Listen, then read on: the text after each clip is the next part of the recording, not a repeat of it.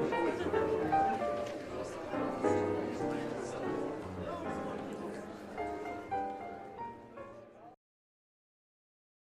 velkommen til fjerde og siste episode av Tabletalks Advent 2016. Tabletalk er produsert av nettsida foross.no, som tilbyr ulike ressurser om kristen tro og liv.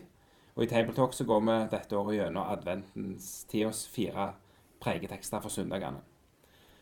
Mitt navn er Knut Kåre Kirkholm. Jeg jobber til vanlig på Fjellhaug Internasjonale Høgskole. Sammen med meg så har jeg Torkel Masvi, som er pastor i Messiaskirken, en menighet her i Oslo. Og så har jeg også med meg Sverre Bø, som jobber som professor på Fjellhaug. Da skal vi lytte til pregeteksten for fjerde søndag i advent. Da sa Maria: «Min sjel opphøyer Herren, og min ånd fryder seg i Gud, min frelser. For han har sett til sin tjenestekvinne i hennes fattigdom. Og se, fra nå av skal alle slekter prise meg salig, for store ting har han gjort mot meg, han, den mektige, hellig er hans navn. Fra slekt til slekt varer hans miskunn over dem som frykter ham. Han gjorde storverk med sin sterke arm, han spredte dem som bar hovmodstanker i hjertet. Han støtte herskere ned fra tronen og løftet opp de lave. Han mettet de sultne med gode gaver, men sendte de rike tomhendte bort. Han tok seg av Israel, sin tjener, og husket på sin miskunn, slik han lovet våre fedre, Abraham og hans ett, til evig tid. Og nå er vi kommet til fjerde søndag i advent, og dette er en litt ny tekst til fjerde søndag i advent, Torkel. Og nå er det «Vi skal ha barn» som er i fokus i denne teksten. Og hva skaper det av effekt for deg som predikant, at han knytter så tett opp til julaften, denne teksten? Altså for meg er jo koblingen at han som skulle frelse meg, han som var i Guds himmel, nå kommer. Eller han kom da. Så sånn sett så er den grei. Den er en hyggelig tekst å ha. Jeg tror det er en fin tekst også. Ja. Sverre, du har liggende foran deg et gresk nytestamente med en haug med notater i margen, eller notater trykte i margen med referanser til GT. Hva sier det om denne Maria vi møter her?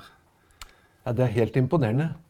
Når en leser i det vanlige greske arbeidstestamentet som alle bruker, som jobber med Nytestamentet på gresk, så har vi liksom en marg med bitte små referanser. Og jeg tror nesten ikke det er noen tekst i evangeliene som er så stinn av nøyaktige henvisninger.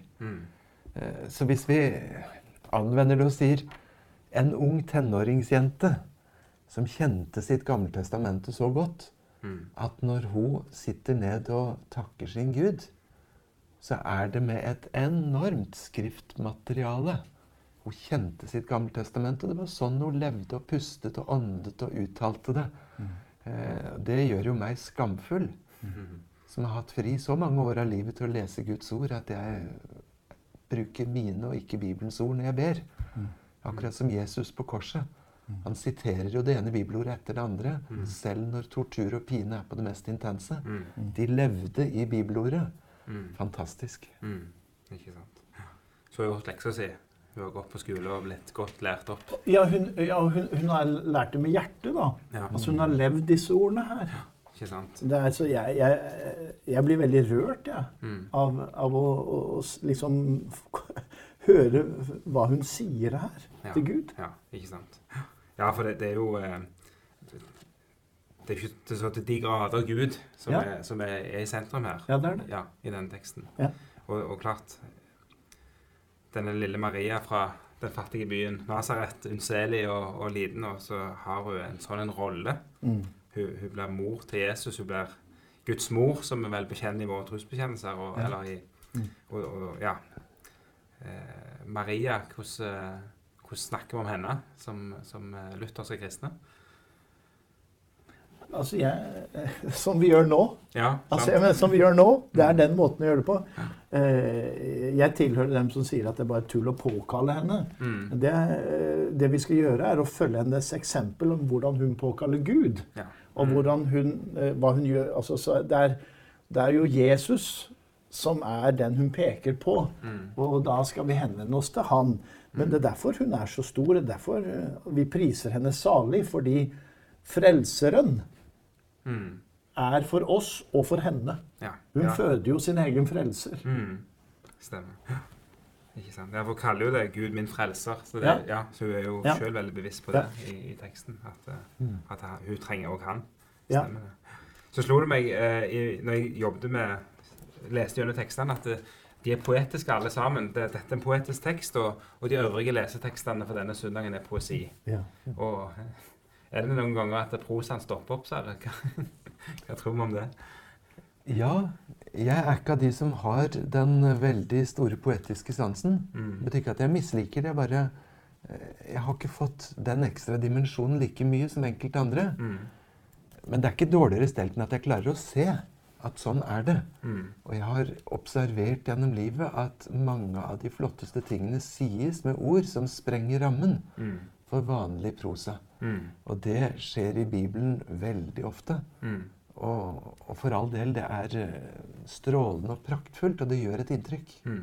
Og samtidig litt vanskelig å prege over, for det er bilder, og det er som ofte sånn klangbånder, og det jobber denne teksten gjennom å liksom finne sin sterke arm, for eksempel. Jeg tenker umiddelbart, det kan bety at Gud er sterk, men så kommer hele Jesaja inn i bildet med der armen til syvende og sist ender opp å være Herrens lidende tjener. Altså, der er så mye klangbånd i det, og det gjør jo at poesien også er krevende å tale, vil jeg anta, for en predikant.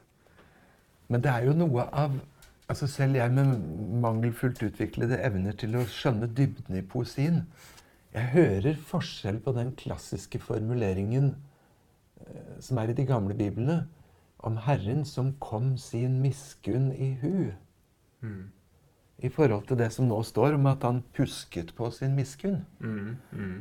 Jeg synes det er forskjell på et mer poetisk uttrykk som å bie på Herren, i forhold til at vi får vente på Gud. Det høres ut som han er litt forsinket. Nå får vi være så snille at vi har litt tålmodighet i forhold til det å stanse opp og ha en forventning og ta den rollen som tar en time-out for det at det nå er fokus mot noe som er så stort. Han kom sin miskunn i hu. Jeg skal få minne ham på sine løfter. Det er noe av poesien i dette, og den er vel verdt å tygge litt på for oss andre også. Men det som skjer her er jo på en måte ikke at hun kommer med ny poesi. Hun bare henter bibelstoffet som er ofte i parallelismer eller poesiform der. Så alt hun gjør er å si nå oppfylles alt. Nå kommer det som vi har ventet på. Og jeg synes jo egentlig, jeg vet jo det står på gresk hos oss, men hvis hun siterer og bruker hebraisk, og la oss si at hun bruker arameisk hjemme, da, men at det her er hebraisk, så er det jo litt fascinerende. Min sjel opphøyer Herren, og min ånd fryder seg i Gud. Yeshuati, som hun har sagt. Altså min Jesus blir det på hebraisk. Stemmer det. Altså, jeg synes jo det er helt rått. Det er helt sant. Det er et godt poeng, altså. Det blir utrolig flott når jeg får med det.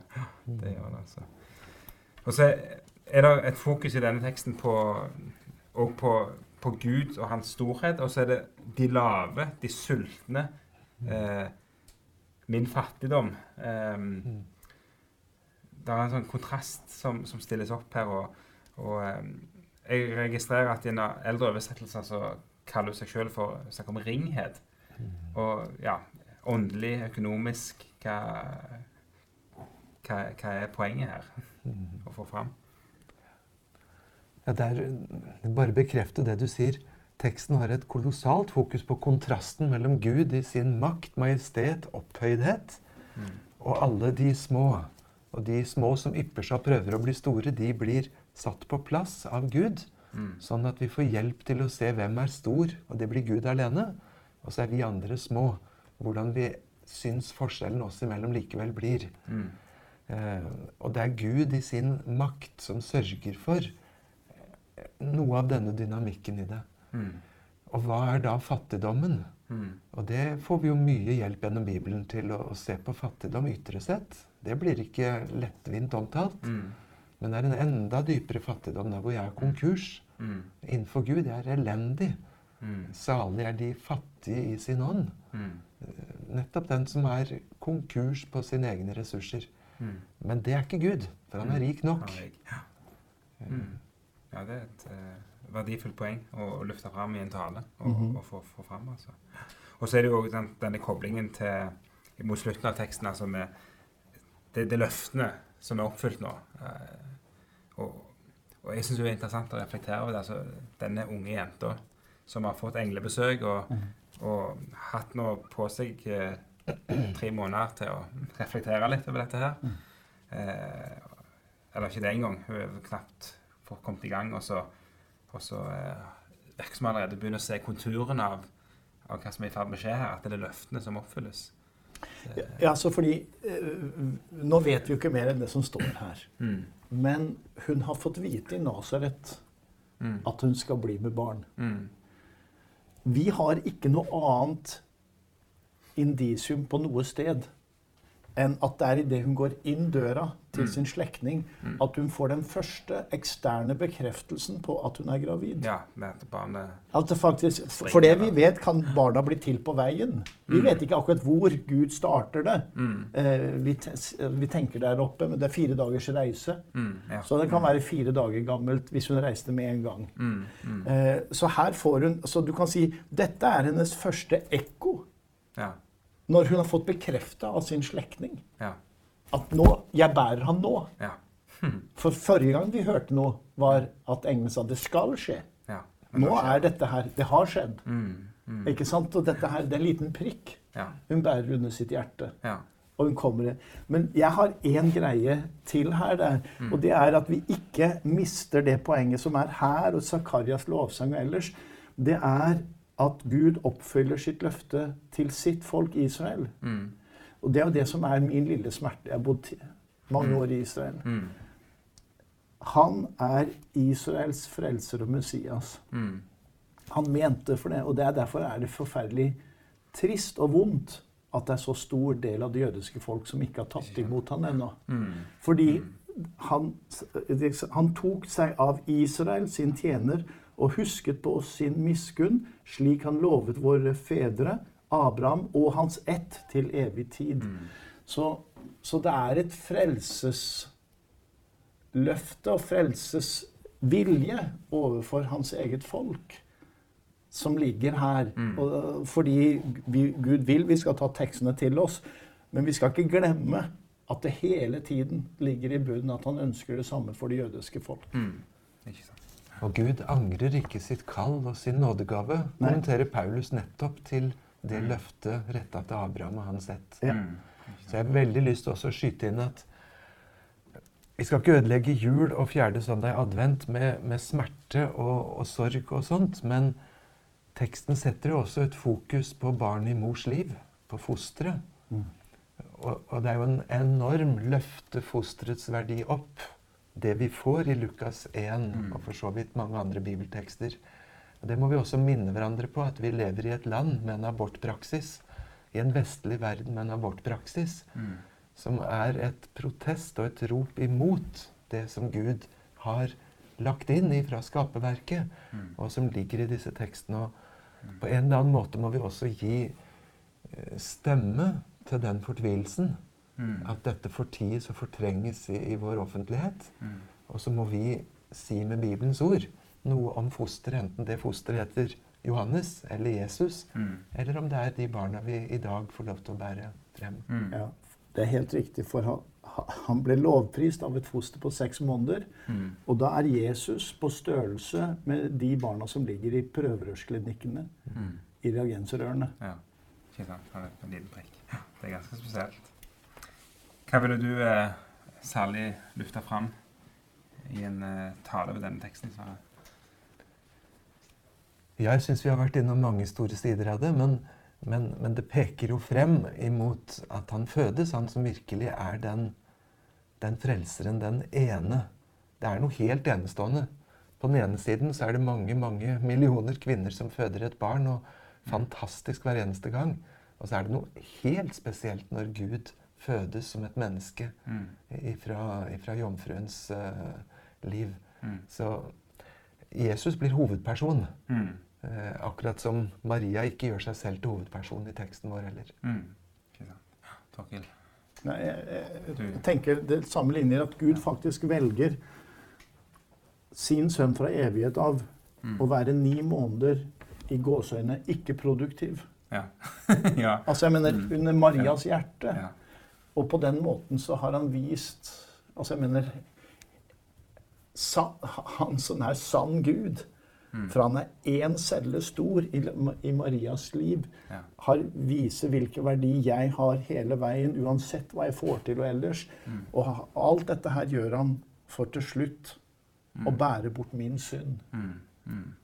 Så jeg kan få møte og være sammen med han i all evighet. Og få lov å overta hans hellighet og renhet og gode gjerninger. Sverre, hva er det største og viktigste for deg med julen? Og julens budskap? Oi, det var mange og store ting.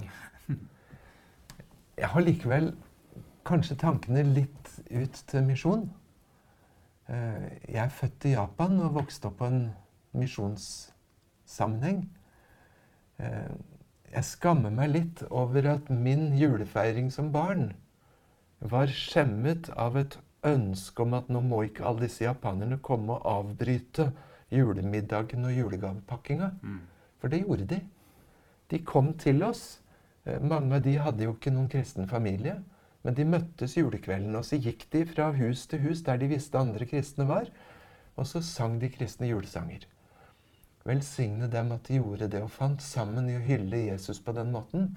Men de kom jo til oss også da, og forstyrret og avbrøt. For jeg har lyst til å pakke opp de pakkene. Altså, det er jo så flaut å si som voksen at det var mitt fokus. Men i dag så vil jeg gjerne offentlig få lov til å gjøre skrifter for det å si. Det er mye viktigere at Guds folk finner sammen og kunne synge om frelseren, enn at en liten gutt får det akkurat i sin regi, i et eller annet sted i sin oppvekst. Og det minner meg om en mye større verden, hvor mange enda ikke har kunnskap om dette, og ikke har fått del i det. Det ligger også på hjertet julaften. Stemmer. Torkild, har du noen særlige ting? Ja, altså, jeg synes jo mine fineste juler hadde vi i Israel, hvor det ikke var noe støy rundt oss. For i en jødisk kontekst vil man jo overhodet ikke gjøre noe der. Det er ikke fokus. Man vet knapt når datoen er. Så det synes jeg var veldig greit, for da kunne vi holde på med det det dreide seg om. Og jeg har den vane, eller skråstrek uvane, at jeg kjører på påskesanger på høyttaleranlegget når det kommer til jul. Og det blir liksom blandet stemning på det, men det er et eller annet der som liksom, jula blir skikkelig jul, når jeg liksom får sett den med påska da, for meg. Ja. Stemmer. Dermed så har vi lyst til å takke hjertelig for at du har fulgt med på denne serien om over søndagens pregetekster i adventen. Så vil vi anbefale på det sterkeste å gå inn på foross.no, der du kan sjekke ut andre ressurser knyttet til kristen tro og liv. Og med det så ønsker vi deg en gledelig jul.